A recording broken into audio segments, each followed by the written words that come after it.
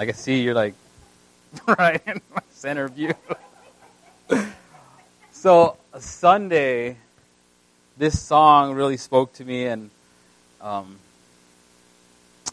it says, "There is a God who loves me, who wraps me in His arms. That is a place where I'm changed, and that's where I belong." And so tonight, I am going to talk about how God changes you right away like that. Because I guess you can not right away, but change, it's like inevitable in our lives. You know, we have change in our jobs, our lives.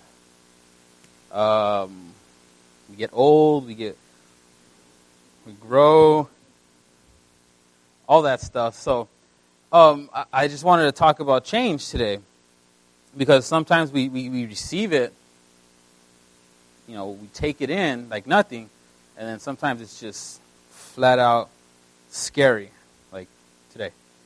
So,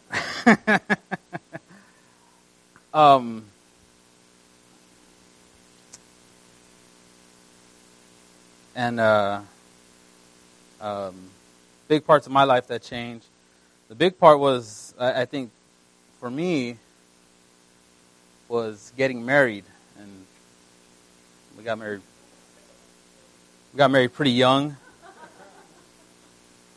When Nico, you 18? I was 15, so I had to finish high school. No, I was 19, but it was a big change. It was, we had a Nina right away, and worked my back off, and I thought that's what you had to do to be a good husband. Just work.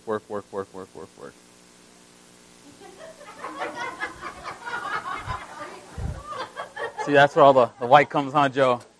But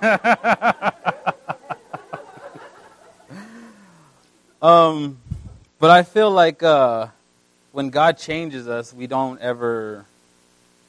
it when we're not paying attention, you know. I felt like I've looked back on my life, and so much change has come from when I wasn't even paying attention, but people were planting seeds, just planting in my life, you know, whatever it was. I've told this story many times. I've gone out of town to work, and all of a sudden I'm working with the pastor, and we shared a room, and for like 3 days he just spoke about the gospel, just gospel, just everything about Jesus, and it actually like gave me a headache at one point, but he just didn't stop, and I would see him after that too, and he'd be like, "Hey brother, how's it going?" You know, and he didn't speak very good English. He was a Mexican pastor, and he spoke Spanish, but when he was with me, he wanted to learn English, so I taught him a few things, and he taught me a few things, but he spoke about the gospel, and then, you know, there's several other occasions where when we did get married, we were blessed because my brother-in-law's pastor wanted to talk to us, so we went to go talk to him. And that day I received the Lord with him, one of many times where I received the Lord. and he just flat out, he had a conference to go to, and he's like, "You know what, this isn't right. I'm going to marry you guys. Don't worry about money." Or I don't know. I don't know if Josh and Lizzie paid or something. Yeah. Told us not to worry about it because, like I said, I was 15, so.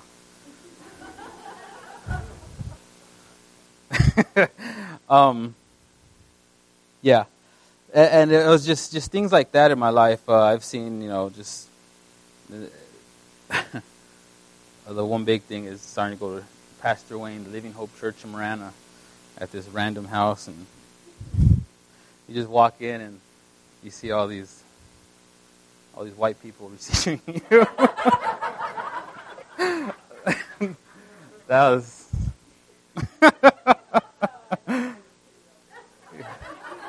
see, that's why she's up in the front row. But yeah, change, it's just inevitable. It's going to come no matter what. So, I want to start off today in Luke chapter 5, verse 8. And it says, this is the story where Jesus, in the book of Luke, gets his first disciple, of course, Peter. And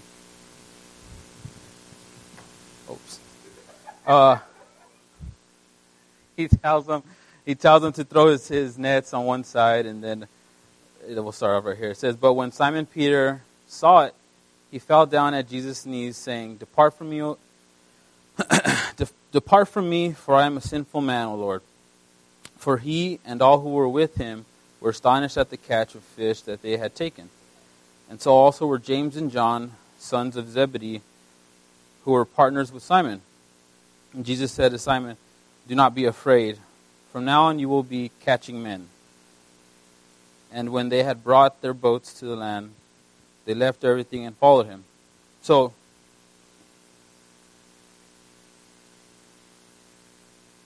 I always take this right here where Peter responds to him, "Depart from me, for I am a sinful man, O Lord." And I always look at that as this is, a buddy or friend who's, let me stop drinking, then I can come to Jesus. That's what it reminds me of. He's not worthy enough, and it just always reminds me of that. Whatever it is, depart from me, or let me get my life together before I can come to Jesus. But down here he says, "Do not be afraid." So he gives them security. When they had that was the wrong one. "From now on, you will be catching men." He gives them, I see, security and a purpose too. And the big thing is where he says, "From now on, you will." He didn't say you could, you might, or there's a good chance, but he says you will be catching men. And I just feel like that's prominent in our lives, that as I've been under Pastor Wayne and Joseph, that we need to reach out to our peers, our kids, just whoever, and we need to try to find a Timothy, try to find someone to impart what we've received, to teach the gospel, to restore them, to bring them back from the dead, And let's see. But I also see Peter right here saying, "Depart from me, O Lord." It's always an excuse too. There's always people, can't make it to church because such and such, or we play sports on Sunday or something like that, But God wants us here. He wants to change us over here, where I've been changed myself. And most of you that know me, first day, I wouldn't be up here. But I do believe that God has a purpose for us. Just right here where he says, "Do not be afraid." He secures Peter, and then he says, "From now on, you will be catching men." And he gives them a purpose. And they just went to their boats and they followed him. And I wish I was like that the first time I heard the word of God. I just think that, God gives us this, and he tells us these promises. He never says,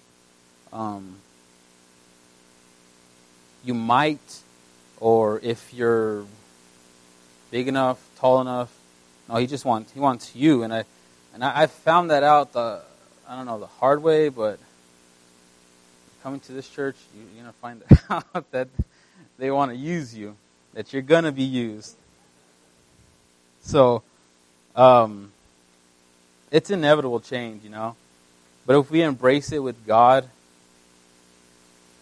we can be sure that even though sometimes it's hard and it doesn't look right, God's word, God keeps his promises. Now I'm going to go back to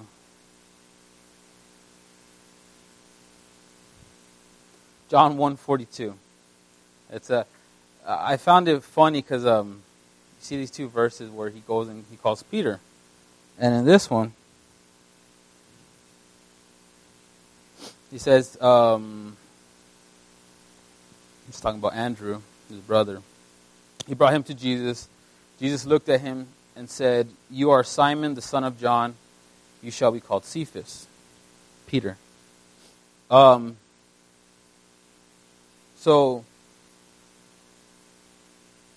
God saw him for who he was, not for who he was there, but who he was going to be. And he changed his identity right away. But I don't think, I don't know if Peter even saw it that way too. That this name, where he only says Simon. No, it says Simon Peter in Acts too, right? But anyways, he gave him this name, Peter, and as of today, we're not reading 1st and 2nd Simon, so he changed his identity right away, and I feel like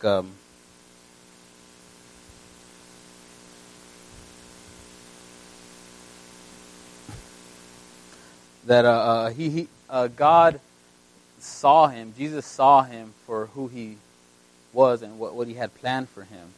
And I think that sometimes we need to take a step back and actually look at people like that too, because we sometimes look at people for I don't know. What I'm trying to say here is stereotypes. Where I think it was this past Sunday that happened to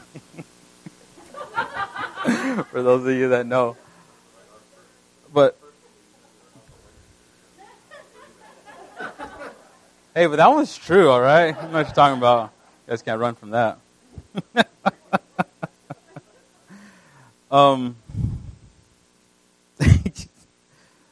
Yeah, so I have a story about that too. It's just a thing of stereotypes or misplaced identity. I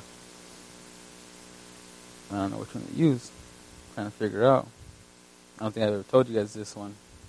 So, anyways, first time I met Pastor Wayne and Joe, I thought it was funny.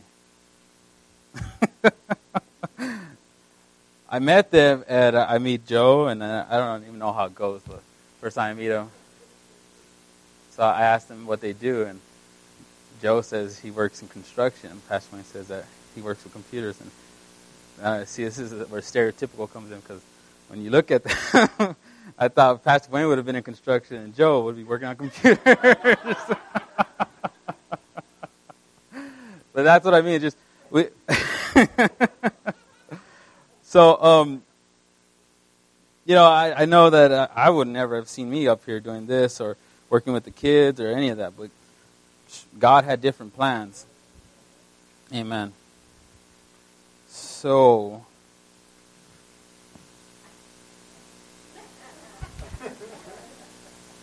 I told you I only have 4 minutes material. All right. Now let's talk about another guy whose identity got changed. It's Saul of Tarsus, or rather we know him as Paul. At 9:17, it says, "So Ananias departed." I hope this is the right one.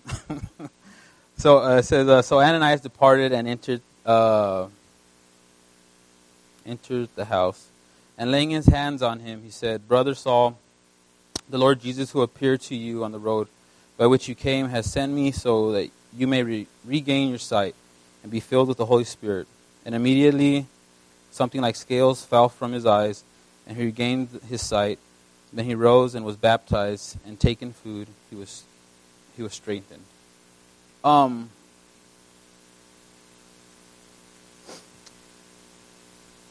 I think sometimes for us to be changed too, I put right here, you got to go through some things.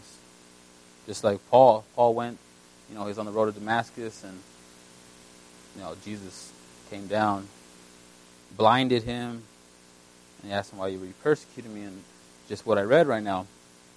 But I do believe that some people, the ones that do go through things, have great testimonies. As this past Sunday, my wife's uncle, it was past week, we found out he has to give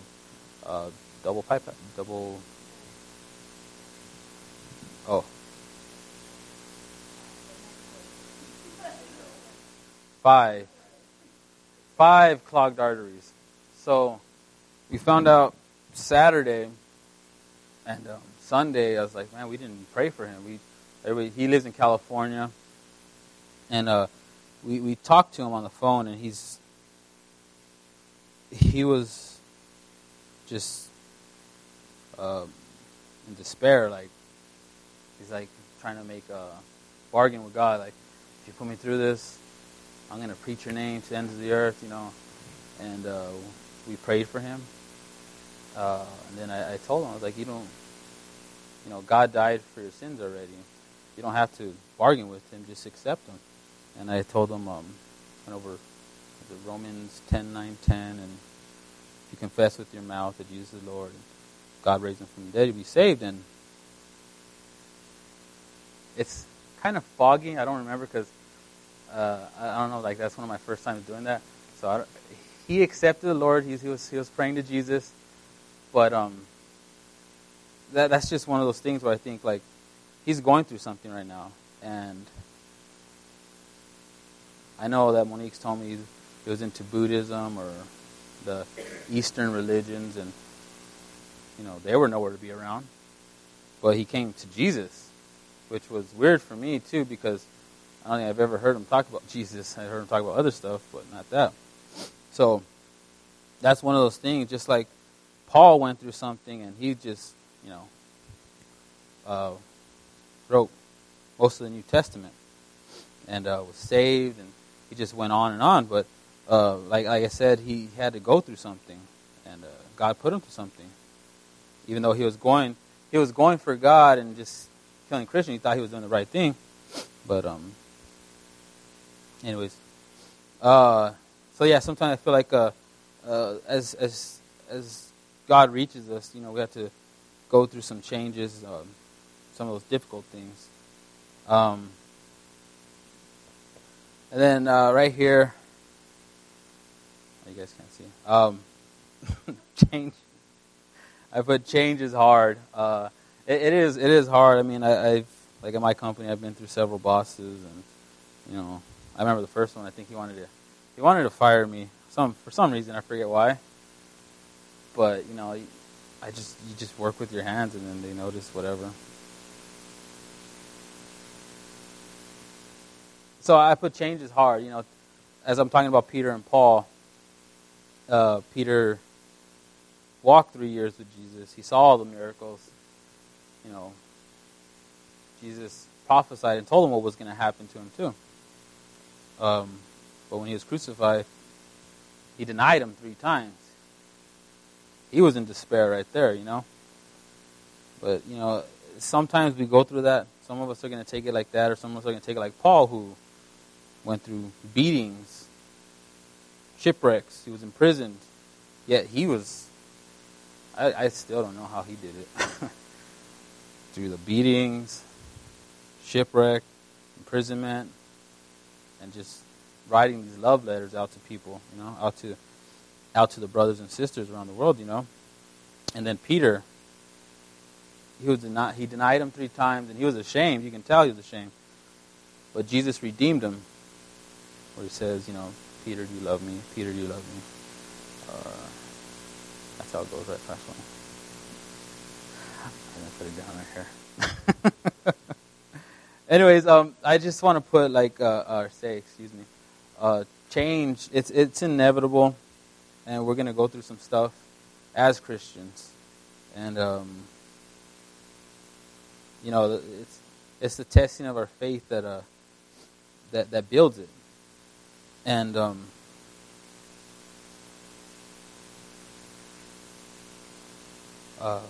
what I want to end with is that even though we go through change, we can still be conquerors. We can still be victorious. We can still push on, even though it doesn't look or didn't look as it should. So I'm ending it here with Deuteronomy 31:23. And it says, "And the Lord commissioned Joshua the son of Nun, and said, Be strong and courageous, for you shall bring the people of Israel into the land that I swore to give them. I will be with you." And we got to remember that this applies to us today. The Lord said, "Be strong and courageous, for you shall bring the people of Israel into the land that I swore to give them." We have our land of milk and honey. We have that area where we want to be in our Christian walk. I'm not going to say careers or anything, but in our Christian walk. Because if it's in our Christian walk, then it's going to affect our careers. It's going to affect the people around us. Not only that, the Lord also told him, "I will be with you." So he has a purpose, and he has this mission. And on top of that, he has the Lord behind him. So let's remember that even though we're going to go through some change, and I made it like 27 minutes.